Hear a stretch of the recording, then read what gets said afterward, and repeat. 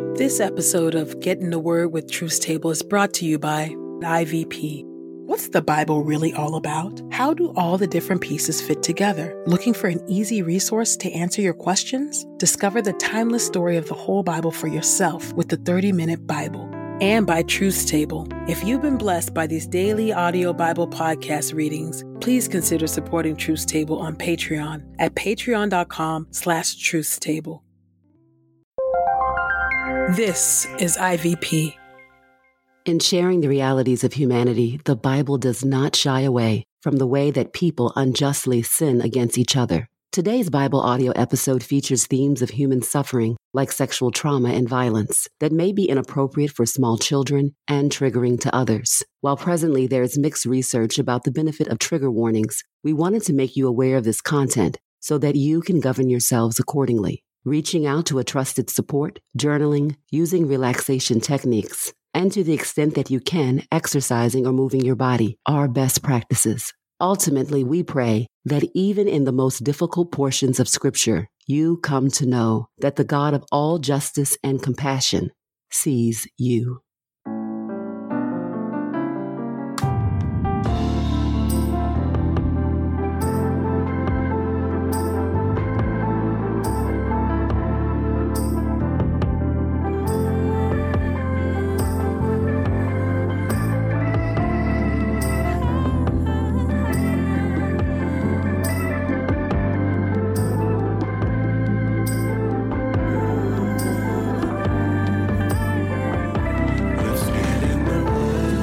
You're listening to Get in the Word with Truth Table. Your word is truth, your word is life. Presented by InterVarsity Press. Your word is truth, your word is life. A daily audio Bible podcast read by Dr. Christina Edmondson And Ekemini Uwan. Let's get in the word today. God's got something to say. Let's get in the Word, and may the Word get in us. Open our eyes that we may behold wonderful things in your Word. Old Testament reading, Judges chapter 19 through Judges chapter 20. Chapter 19. Sodom and Gomorrah revisited. In those days, Israel had no king. There was a Levite living temporarily in the remote region of the Ephraimite hill country. He acquired a concubine from Bethlehem in Judah. However, she got angry at him and went home to her father's house in Bethlehem in Judah. When she had been there 4 months, her husband came after her, hoping he could convince her to return. He brought with him his servant and a pair of donkeys. When she brought him into her father's house and the girl's father saw him, he greeted him warmly. His father-in-law, the girl's father, persuaded him to stay with him for 3 days. And they ate and drank together and spent the night there. On the 4th day, they woke up early, and the Levite got ready to leave. But the girl's father said to his son-in-law, "Have a bite to eat for some energy, then you can go." So the two of them sat down and had a meal together. Then the girl's father said to the man, "Why not stay another night and have a good time?" When the man got ready to leave, his father-in-law convinced him to stay another night. He woke up early in the morning on the 5th day so he could leave. But the girl's father said, "Get some energy. Wait until later in the day to leave." So they ate a meal together. When the man got ready to leave with his concubine and his servant, his father-in-law, the girl's father, said to him, "Look, the day is almost over. Stay another night. Since the day is over, stay another night here and have a good time. You can get up early tomorrow and start your trip home." But the man did not want to stay another night. He left and traveled as far as Jebus, that is Jerusalem. He had with him a pair of saddled donkeys and his concubine. When they got near Jebus, it was getting quite late, and the servant said to his master, "Come on, let's stop at this Jebusite city and spend the night in it." But his master said to him, "We should not stop at a foreign city where non-Israelites live. We will travel on to Gibeah." He said to his servant, "Come on, we will go into one of the other towns and spend the night in Gibeah or Ramoth." So they traveled on, and the sun went down when they were near Gibeah in the territory of Benjamin.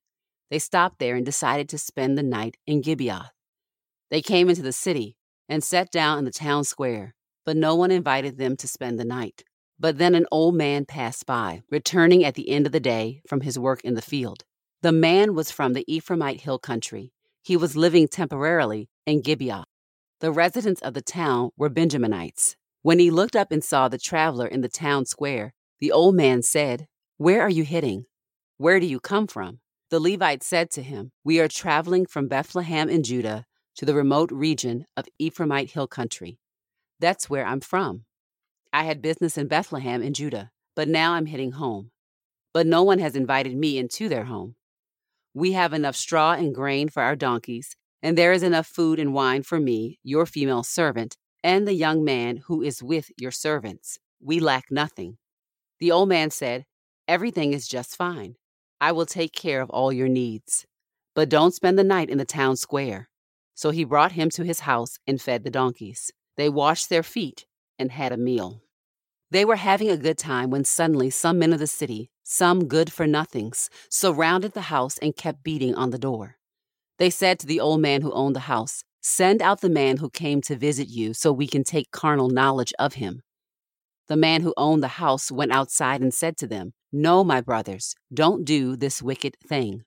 After all, this man is a guest in my house. Don't do such a disgraceful thing. Here are my virgin daughter and my guest concubine. I will send them out, and you can abuse them and do to them whatever you like. But don't do such a disgraceful thing to this man."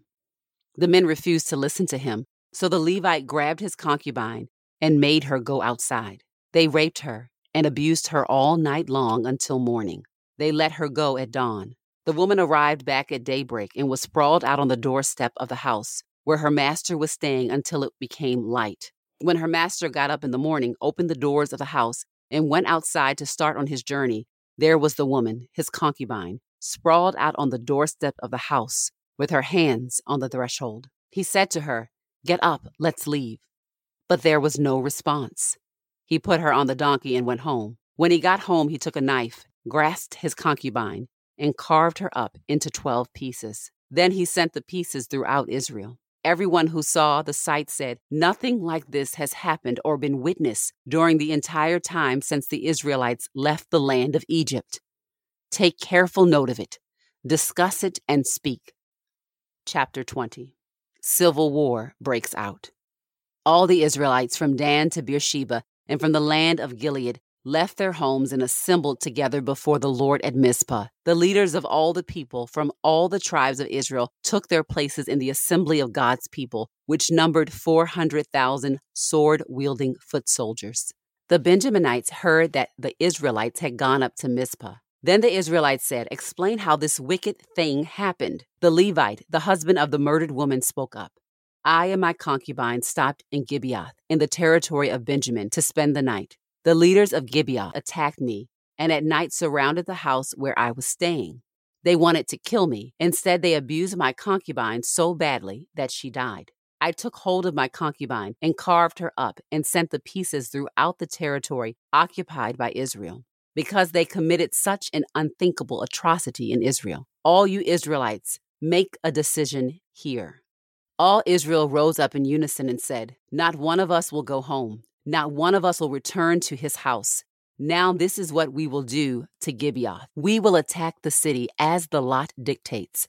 We will take 10 of every group of 100 men from all the tribes of Israel, and 100 of every group of 1,000, and 1,000 of every group of 10,000, to get supplies for the army. When they arrive in Gibeah of Benjamin, they will punish them for the atrocity that they committed in Israel." So all the men of Israel gathered together at the city as allies. The tribes of Israel sent men throughout the tribe of Benjamin, saying, "How could such a wicked thing take place? Now hand over the good-for-nothings in Gibeah, so we can execute them and purge Israel of wickedness." But the Benjaminites refused to listen to their Israelite brothers.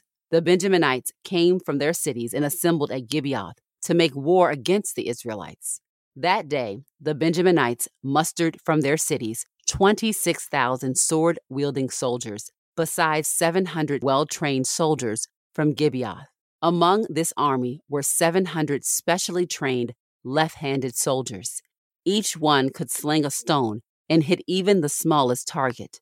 The men of Israel, not counting Benjamin, had mustered 400,000 sword-wielding soldiers, everyone an experienced warrior. The Israelites went up to Bethel and asked God, who should lead the charge against the Benjaminites? The Lord said, Judah should lead. The Israelites got up the next morning and moved against Gibeah. The men of Israel marched out to fight Benjamin. They arranged their battle lines against Gibeah. The Benjaminites attacked from Gibeah and struck down 22,000 Israelites that day. The Israelite army took heart and once more arranged their battle lines in the same place where they had taken their positions the day before. The Israelites went up and wept before the Lord until evening. They asked the Lord, should we again march out to fight the Benjaminites, our brothers? The Lord said, attack them. So the Israelites marched towards the Benjaminites the next day. The Benjaminites again attacked from Gibeah and struck down 18,000 sword-wielding Israelite soldiers. So all the Israelites, the whole army, went up to Bethel. They wept and sat there before the Lord. They did not eat anything that day until evening. They offered up burnt sacrifices and tokens of peace to the Lord. The Israelites asked the Lord, for the ark of God's covenant was there in those days. Phinehas, son of Eleazar, son of Aaron, was serving the Lord in those days. Should we once more march out to fight the Benjaminites, our brothers, or should we quit?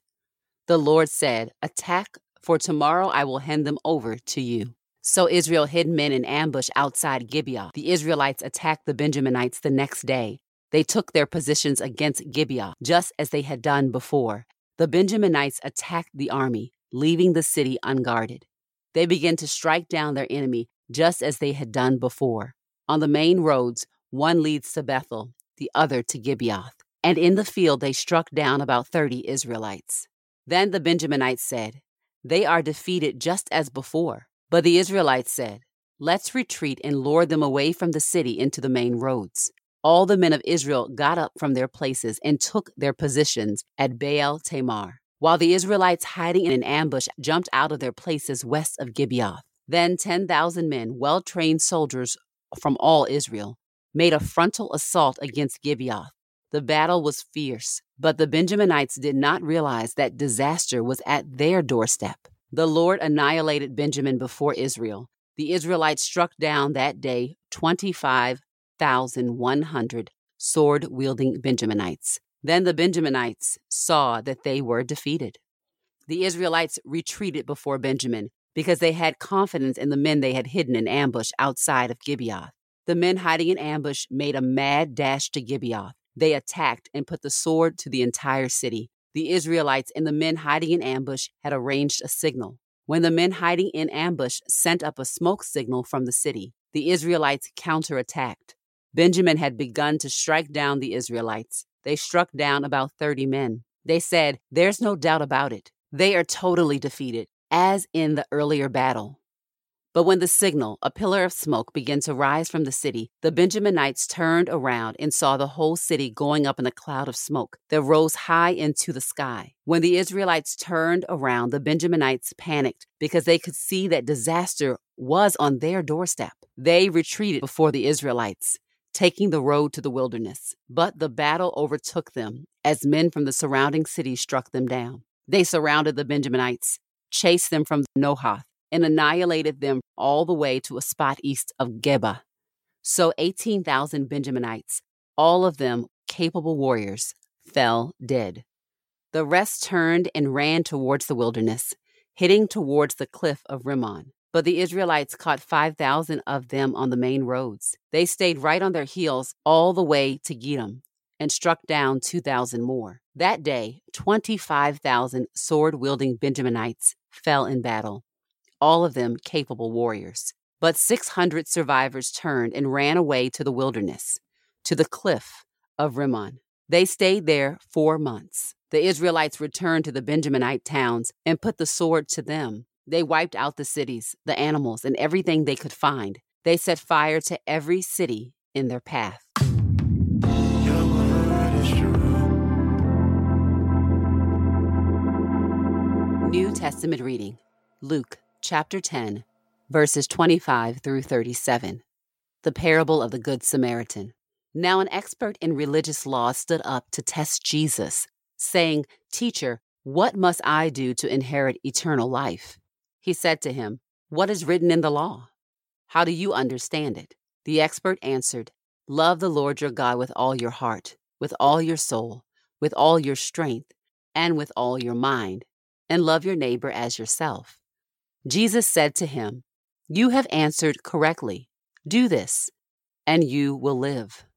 But the expert, wanting to justify himself, said to Jesus, "And who is my neighbor?" Jesus replied, "A man was going down from Jerusalem to Jericho and fell into the hands of robbers, who stripped him, beat him up, and went off, leaving him half dead. Now by chance a priest was going down the road, but when he saw the injured man, he passed by on the other side. So too a Levite, when he came up to the place and saw him, passed by on the other side. But a Samaritan who was traveling came to where the injured man was, and when he saw him, he felt compassion for him. He went up to him and bandaged his wounds, pouring olive oil and wine on them. Then he put him on his own animal, brought him to an inn, and took care of him. The next day he took out 2 silver coins and gave them to the innkeeper, saying, "Take care of him, and whatever else you spend, I will repay you when I come back this way." Which of these 3 do you think became a neighbor to the man who fell into the hands of the robbers? The expert in religious law said, "The one who showed mercy to him." So Jesus said to him, "Go and do the same."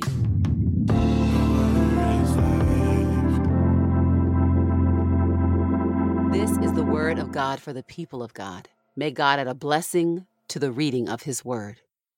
Let us go boldly to God's throne of grace. Gracious and holy God, we are stopped right in our tracks at the depth of wickedness and sin that humanity is capable of. As we reflect on the Judges' passages, oh God, we are reminded of the coldness and the cruelty and the ways in which we ignore the calling command of deep hospitality, love, and protection towards our neighbors, the way that we reject that, and the deep, deep consequences for doing such. Lord God, we are pained by the story of the sacrificed concubine. We are saddened and enraged by the ways in which she was used as if she was dispensable, even by the man, the Levite, who had come to retrieve her, but yet so quickly turned her aside out of his own fear. Gracious God, we are reminded the ways in which fear and our own desire for self-protection can cause us to treat people that we claim to love as dispensable. Merciful God, we are also reminded that you are just and holy and righteous. And while revenge is not ours, you, O God, do avenge. And the steep, painful consequences of that entire story, of that wickedness, the assault, the death, the violation, O God, the bloodshed that came from that, the vengeance, the righteous anger that came and arose from the death and the violation of the concubine. Merciful God, would you sober us to the way that you see and that you value the life and the dignity of all people, but particularly those that we have marginalized and put to the side, the concubines of our world today. God, would you clean up your church? Would you correct your church in the ways that we have ignored assault and abuse and sexual harassment and objectification of people, but specifically women, oh God? Would you bring about, through your just and righteous and holy anger, justice and purification, but also healing and wholeness and mercy to those objectified and misused, oh God? Create in us, the church, a clean heart and clean hands, oh God. Lord, we're reminded that we so quickly, like the expert in religion, use our theology, use our sense of knowing the Bible, use our religiosity to not demonstrate compassion, to not engage in the weightier matters of the law. Oh God, would you forgive us?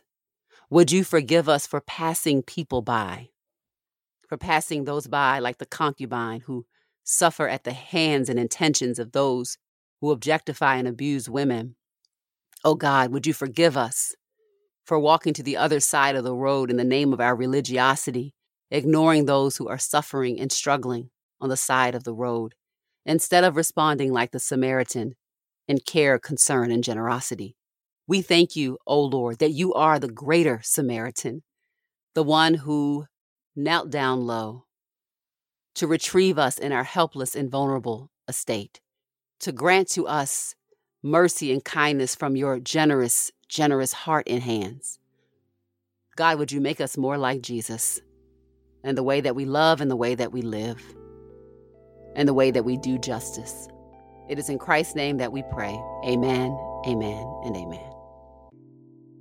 Anyone can discover the timeless story of the Bible in just 30 minutes a day for 30 days. In the 30-Minute Bible, experienced Bible teachers Craig Bartholomew and Paige Varnosky present the story of Scripture in 30 short readings, each designed to take about half an hour. Each reading includes a passage from the Bible and a short chapter explaining how the passage fits into the Bible's wider narrative. Written in straightforward and clear language, the readings are accompanied by engaging visual illustrations. Discover the timeless story of the whole Bible for yourself with the 30-Minute Bible. Get your copy today at ivpress.com. And as a listener of this podcast, you can get 30% off plus free U.S. shipping when you use the promo code The Word. That's promo code THEWORD at ivpress.com. We pray this time of Getting the Word with Truth Table has encouraged us all to not only be hearers of God's Word, but doers. Share your reflections on these scriptures with us on Twitter and Instagram using the hashtag #GetInTheWord and hashtag #TruthsTable. Saints, whatever is honorable, whatever is just, whatever is pure, whatever is lovely, whatever is commendable, if there is any excellence, if there is anything worthy of praise, think about these things, practice these things, and the God of peace will be with you. Go with God. Get in the Word with Truth Table is a production of InterVarsity Press. For 75 years, IVP has created and published resources that deepen lives for Christ to engage the university, church, and the world. Visit ivpress.com for more information. Our Bible reading plan is from BibleStudyTogether.com, and the Bible version is the new English translation used by permission. Sound engineering is from Podastery Studios, and our executive producer is Helen Lee. God's got something